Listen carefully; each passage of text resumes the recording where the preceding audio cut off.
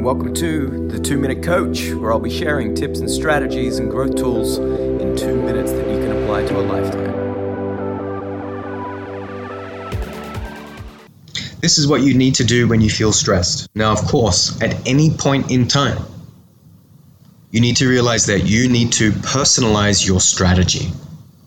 Because when you can move from a stressed state to an empowered state, it means you are mastering your ability to change and shift mental and emotional states, as well as optimizing your hormones.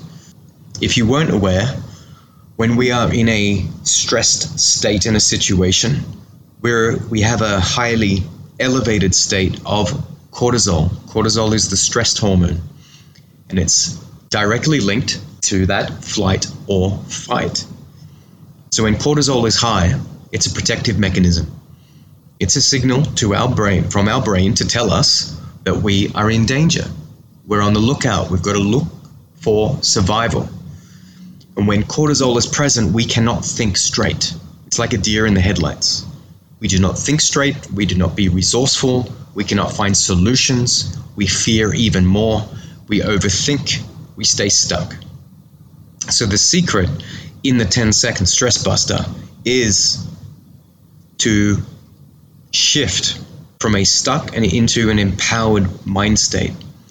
So how can we reduce the cortisol? This is what we're doing. We're intercepting the hormone release and that flight and fight response.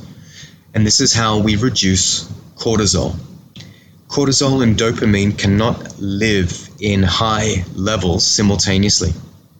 So when you feel yourself stressed, when you feel you're in a stressful situation, the only thing you need to do first is to stop. Stop what you're doing. Step back from the situation. Take a couple of big breaths.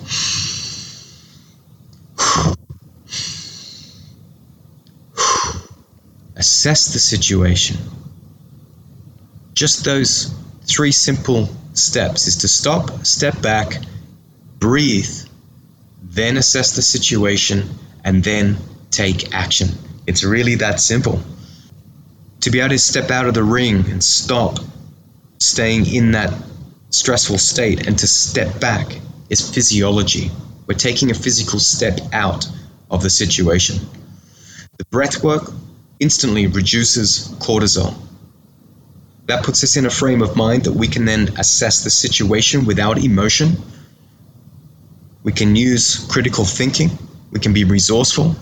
And then you can choose and decide what action you need to take place next. So even the assessment, connecting the dots, looking at patterns, then making a decision, and then taking an action to implement that decision are all dopamine responses that are going to help you evolve and pivot from that stressful situation. And that's how simple it can be.